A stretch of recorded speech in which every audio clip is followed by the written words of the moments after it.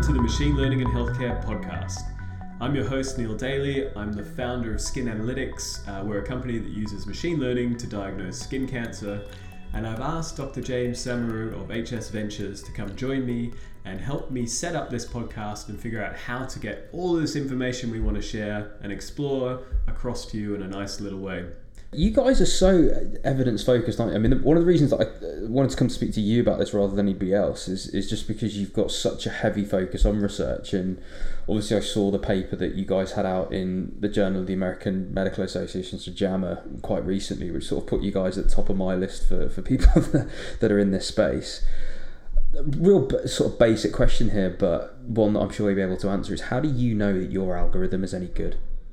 Yeah, well, that's another great question. Because I'm coming at this purely from somebody who sat in a GP clinic, and I've seen patients, and I've looked at these lesions myself, and if only I had this Star Trek style scanner that could just give me a definitive, and I could trust it. So how do you guys know that your algorithm is any good? Yeah, it's an excellent question, because if you asked me this 3 years ago, I would have told you our algorithm was brilliant, and I was wrong. And we have bled at the cutting edge of trying to answer this question. And so 3 years ago, what happened was, when an algorithm was performing at some ridiculous percentage accuracy, and we were like, hey, this is easy, we've solved this is great. And we were using some of the networks that people typically use, which were developed by Google and Oxford and a whole bunch of other people, and we're ensembling them together, and it looked great. And then we got a hold of a new data set from a partner we were working with, and we ran the algorithm across it, and it was not good. It was not good at all. And then we collected our own data set, said, oh, well, maybe there was something wrong with that. And we collected our own data set where we knew that people were okay from a population of friends and family, South Africa, Australia. There's a couple hundred images. And I think we said there are about 40 melanomas in a couple hundred images. So, we're in this awful situation where we were calling up family members going, we think we've got a problem with our algorithm, but you might want to go to a dermatologist, because we just, we'd gone into an ethical minefield, because, what do you do? The algorithm could have been right, but it wasn't. Yeah. We knew it wasn't, but we had to sort of share that information. And so that was a real eye-opener for us, and it really sparked a lot of work for us to sort of unpick what's causation and correlation, which is the big flaw in machine learning. And that culminated for us in a couple more studies that we've done, but also specifically in a prospective study that we published in JAMA. And it's the first prospective study that was powered to test dermatology and machine learning.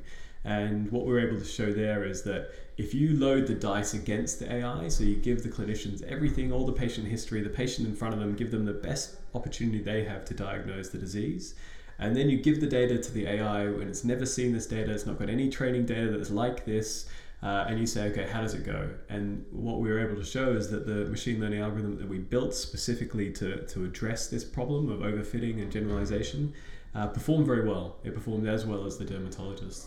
And then we've been able to sort of analyze that data and really sort of pick out some really interesting things that we didn't expect around the confidence of the algorithm and how that mapped to the confidence of the clinician, that again helped us sort of build in a whole series of improvements. And so while we originally set up that study in JAMA, the prospective study, as a sort of a thing that we were doing because we knew we had to prove to clinicians with that level of evidence, what it's actually done has made our algorithm twice as good as what it was before. And every other study that we do makes these significant improvements. We learn more about it. And so we've got 4 more studies underway across the patch in London and in Australia, mostly funded by a biomedical catalyst grant that we've got. And we're so excited about it, because every time we get this data, every time we do this work with these clinicians, we just get further and further into the detail about how to make this useful to clinicians, rather than that top line number that you see in all those newspaper articles. Yeah, because when I read your study as well, being a clinician and being from the front line, I just love hearing and seeing, and it makes me feel comfortable anyway when I start seeing the NHS logo and I start seeing that this has been tested within a system in which I work, with hospitals that my friends work in, and all those different things. Because you guys did that with a bunch of NHS hospitals, which I think, when it comes to gaining trust and proving that this actually works. I think whilst you could just do this on any sorts of data, the fact that you're actually making waves in the NHS world, from my perspective, being from the front line, it makes me feel a lot more comfortable. I mean, is that something that I guess you've seen and felt from others? Yeah, absolutely. It wasn't easy to get the NHS hospitals involved at first. I remember going around to every dermatologist in every hospital that would see me and say, how about we run this study? It's going to be really cool. It's machine learning and we're going to on this weird tech that nobody understands. And everyone's like, no, we're really busy. Seriously, we're really busy. We just don't have any time. And then eventually a consultant dermatologist who was head of department at Royal Free, Ulios Palomares, said, yeah, let's give it a go. And that was probably 2.5 years into going around trying to get this set up. Wow. And once we had it through R&D department at Royal Free and we got it listed on the NIHR portfolio, it's called, so it becomes a national study that other people can say, hey, I'm interested in, can I take part? All of a sudden we had all these hospitals approaching us, so we got 6 more hospitals, and we ended up having to say no to a bunch of them just because the cost of the equipment to put into the site, which wasn't very large. I mean, it's £5,000, I guess, per site. But we were a small startup who didn't have a lot of money. And so we were going, 7 sites is probably all the CapEx we can afford to get this data. But we probably had another 6 or 7 hospitals who were keen to get involved. So it was really interesting how difficult it was and then how easy it became. But I think we made the right decision staying within the UK and working with NHS hospitals, because we had opportunities to go elsewhere across Europe that were a bit more, open to the idea initially. But the quality of the researchers and the clinicians that we work with in the UK is just so high. And so when we were designing the study, we had help from Italy, we had help from Australia, and we had help from the UK. But when we were designing the study, we kept thinking of new ways to make it harder for the AI, which sounded like we're trying to stack the dice against us. But what we were trying to do is say, at the end of the study, we want to know, does it work? And can we trick it? And can we trust it? And so the clinicians and the researchers said, well, you've got this problem, why don't you do it in this way to try and resolve that? And I think that's what makes this study so powerful. It's not just that it's prospective, it's powered, it's in those 7 NHS hospitals. It's that it really answers the key questions that the clinicians had, that they were worried that if they didn't have the answers to, they wouldn't know if they could trust the system. So essentially, it's as good as dermatologists. You're quite literally ready to be used on the front line. Can people buy it? Can people use it? What stage are you at in terms of that stuff? Yeah, so we have gone right the way through the regulatory process. We've gone through the clinical evidence process. We've managed to convince an insurer to insure it. And actually, at some point, what I'd like to do is bring in the brokers that we use and have a chat with them about how difficult that was. Because, quite frankly, there is no way you can get medical indemnity insurance for a machine. They're made for people. And it was a fascinating journey. So we've gone through all of that process, and right now the AI is ready to use, and we're just in discussion with so many CCGs and trusts about how do we deploy it. But there is this last hurdle that we have to overcome, and that's that you can believe in something from a scientific evidence perspective, but there's still a leap to being the person who uses it on the ground.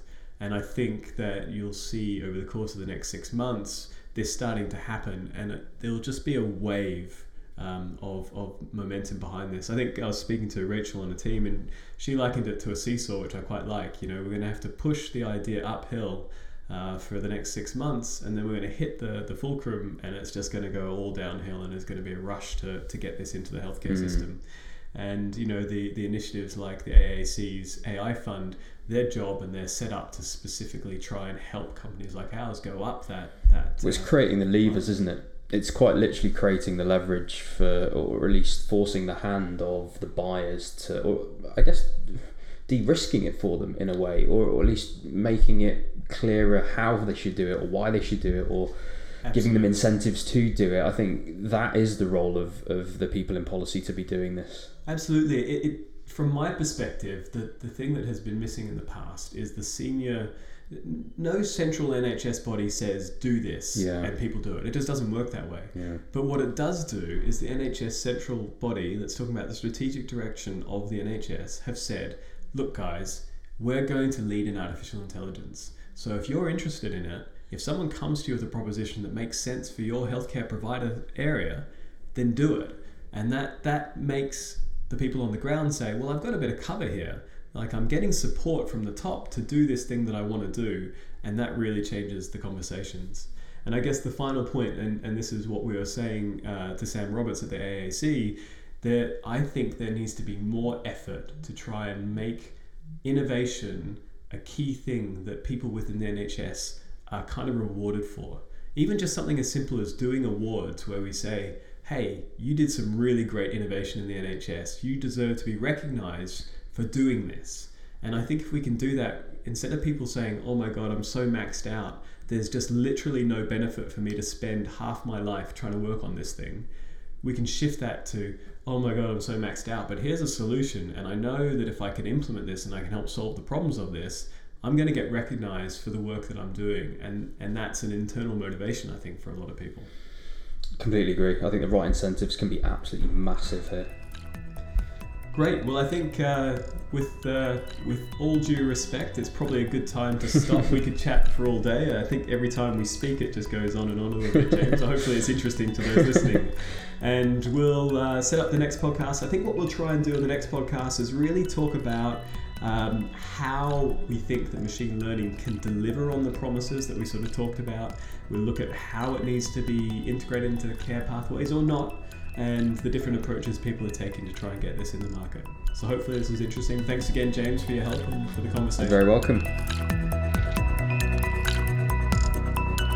So thanks for listening. That concludes the first 3 episodes of the Machine Learning in Healthcare podcast by Skin Analytics, and you can hear more from Neil and the team in all of the episodes to come.